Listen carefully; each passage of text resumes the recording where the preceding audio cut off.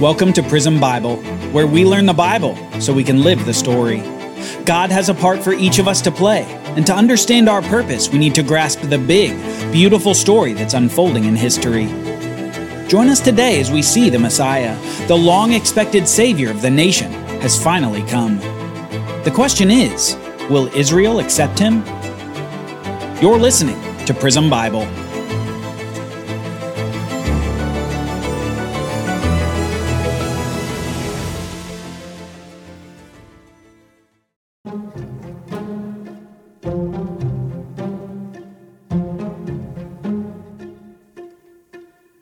It's been over 400 years since the events of the Old Testament came to an end. 400 years of waiting, and 400 years of difficulty. As the prophet Daniel foretold, there was upheaval among the kingdoms of the world. First, the Babylonians had conquered the kingdom of Judah. Then the Persian Empire defeated the Babylonians, who were then conquered by the Greeks, until finally the Roman Empire conquered the Greeks themselves. In the midst of all this tumult are the Jewish people, the people who had formerly had a glorious kingdom under Saul, David, and Solomon, now returned to the land and rebuilt the temple for worship of the one true God. Yet the society in and around Jerusalem is a shell of its former glory. The temple they rebuilt is smaller, and the kingdom never flourishes to the extent that it did before the exile. In fact, with only temporary exceptions, Judah, or Judea as it came to be known, was simply a subordinate sub-kingdom of a larger pagan empire. It's in this context, this time of difficulty for the nation, that we meet the long-awaited Messiah. Yet it's not a glorious reveal like we might expect. It's a reveal in utter humility. The Messiah is born as a little baby in a little town that King David had grown up in hundreds of years earlier. He's born in Bethlehem, just 6 miles south of the great capital city of Jerusalem, and yet far from the halls of national power. The Messiah is born in the lineage of Eve, of Abraham, and of David. He's the long-awaited seed of the ancient promises.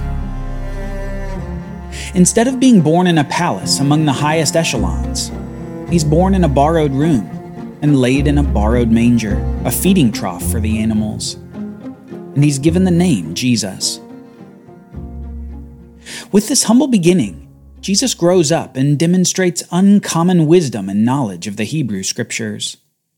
In fact, at one point when he's 12 years old, his parents find him in the temple in Jerusalem, sitting among the teachers. And he was listening to them and asking them questions, and all those who heard him were astounded at his understanding and his answers. Already at age 12, it's apparent that Jesus will go on to do great things in the world. Yet it's not until around the age of 30 that he begins to reveal his identity to the public in earnest. Upon beginning his ministry, he calls 12 men to be his closest disciples. These men are to follow Jesus and live out his teachings and instructions. In fact, that's what it means to be a disciple, to follow the rabbi and to live out his teachings and instructions. So Jesus and these 12 disciples begin traveling around the land, spreading the message of Jesus. And the message that they preach is essentially this: repent, because the kingdom of heaven has come near. Said another way, turn away from your sin and back to God, because the kingdom of God is coming. Jesus was telling the Jewish people that his kingdom, the kingdom of Messiah, was about to be established. The everlasting kingdom that God had promised to David was coming soon. In fact, many of Jesus' teachings concern this kingdom and what it's like, what it's not like, and who will be in the kingdom. To illustrate this, we'll turn to one of the most famous conversations in the Bible, a conversation between Jesus and a Jewish leader named Nicodemus, where Jesus explains the nature of the kingdom to this very learned man. Let's listen in as Jesus explains the kingdom to Nicodemus. Jesus says, "Truly I tell you, unless someone is born again, he cannot see the kingdom of God." "How can anyone be born when he is old?" Nicodemus asked him. "Can he enter his mother's womb a second time and be born?" Jesus answered, Truly I tell you, unless someone is born of water and the Spirit, he cannot enter the kingdom of God. Whatever is born of flesh is flesh, and whatever is born of spirit is spirit. Do not be amazed that I told you you must be born again. The wind blows where it pleases, and you hear its sound, but you don't know where it comes from or where it is going. So it is with everyone born of the Spirit. From this short interaction, you can tell that Nicodemus is perplexed at what Jesus is saying. After all, the Jews of the day were expecting that the Messiah would come and conquer their enemies and have a glorious kingdom on earth.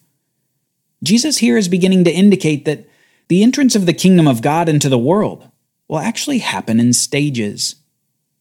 The kingdom of God is a kingdom that begins within people and eventually manifests in the world when the literal geopolitical kingdom is established by the Messiah. Beginning with Jesus, God is establishing a kingdom people via a spiritual new birth before the physical kingdom becomes actualized. The people, born again by the Spirit of God, would eventually rule in an established kingdom on earth. First would be the gathering of the kingdom citizens, and second would be the kingdom itself. Jesus continues to spread this message, and the general populace of the land likes his message, and many of them recognize him as a great prophet or a great teacher. However, it's among his 12 disciples that they begin to recognize him as this long-awaited Messiah. This is only part of Jesus' identity, though. Not only did Jesus demonstrate that he is the Messiah, but he also showed that he is God in the flesh who had come to save his people. He said that he was God's son and that God was his Father, making himself equivalent with God. And he proved his power and his identity by performing amazing miracles. He turned water into wine, healed a man born blind, multiplied a small meal to feed 5,000 people, walked on water, and raised a man from the dead. The Jewish Messiah was even greater than many of the people had hoped for. And yet, despite his power and his kingdom message, he wasn't well received by much of the religious leadership of the day. They rejected the idea that God could become man. Instead, they thought he was blasphemous against God and against the law that God had given the nation long ago. So these leaders decide to launch a plan to put Jesus to death. Blind to their own Messiah, they seek his blood instead of crowning him king. Soon he's betrayed by one of his 12 disciples into the hand of these religious leaders. Jesus is sentenced to death by crucifixion, and he would hang on a wooden cross to die the death of a condemned criminal. It's at this point that we should recall what the prophet Daniel received centuries before. He learned that when the Messiah came, he would be cut off or killed. And while this was mysterious at the time that Daniel learned it, the picture becomes clear as we look at Jesus on the cross. The Messiah had not come to simply reign on David's throne, but he'd also come to fulfill a much older need of humanity. Jesus was becoming the substitute. He was taking on the death penalty deserved by all, so that he could open the way for blessing to all. Remember, Abraham was promised that one of his seed would be a blessing to all the nations of the world. Jesus on the cross is opening the way to this blessing. He's opening the way by taking on the death penalty for sin that we all deserve. Instead of animal substitution, where an animal was killed to temporarily take the penalty of sin in the place of people, like the law of Israel required, well, Jesus on the cross was accomplishing the perfect, permanent substitution. He was becoming the perfect sacrifice for sin of the world, so that he could grant the blessing of righteousness to all who believe in him. Furthermore, by people placing their sin on Jesus by faith, they receive the perfect righteousness of God by the same faith. In this way, those with faith in Jesus become like Abraham, who had faith in God and was granted God's righteousness in response to his faith. This is a monumental event. Jesus, with his death on the cross, isn't suffering for something he did wrong. Rather, as God, he is suffering for the wrongs of all humanity, so that anyone who puts their faith in Jesus can enjoy the blessing of renewed fellowship with God. He was paying the death penalty on our behalf, so that we could live with God again. His death was an opening back to the garden where we can walk with God again. Because of Jesus, the separation of death can be undone, with life everlasting taking its place. It's fitting that just as Jesus was born in a borrowed room, upon his death, he was placed in a borrowed tomb. Fitting because Jesus didn't need either one permanently. Though Jesus died for the sin of the world, he did nothing wrong.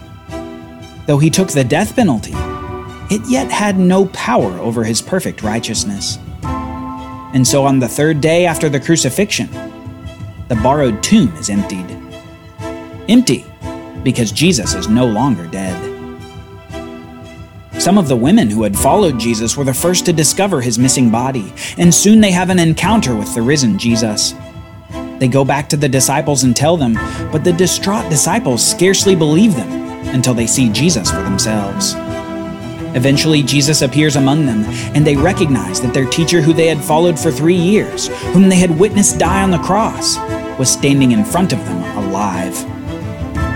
And then the disciples begin to wonder, what does this mean? Was the kingdom of God coming now?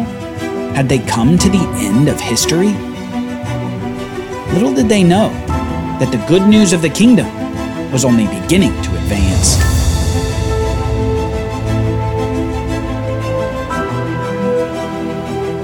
Join us next time as the disciples receive a mission from Jesus, a mission that will change the world.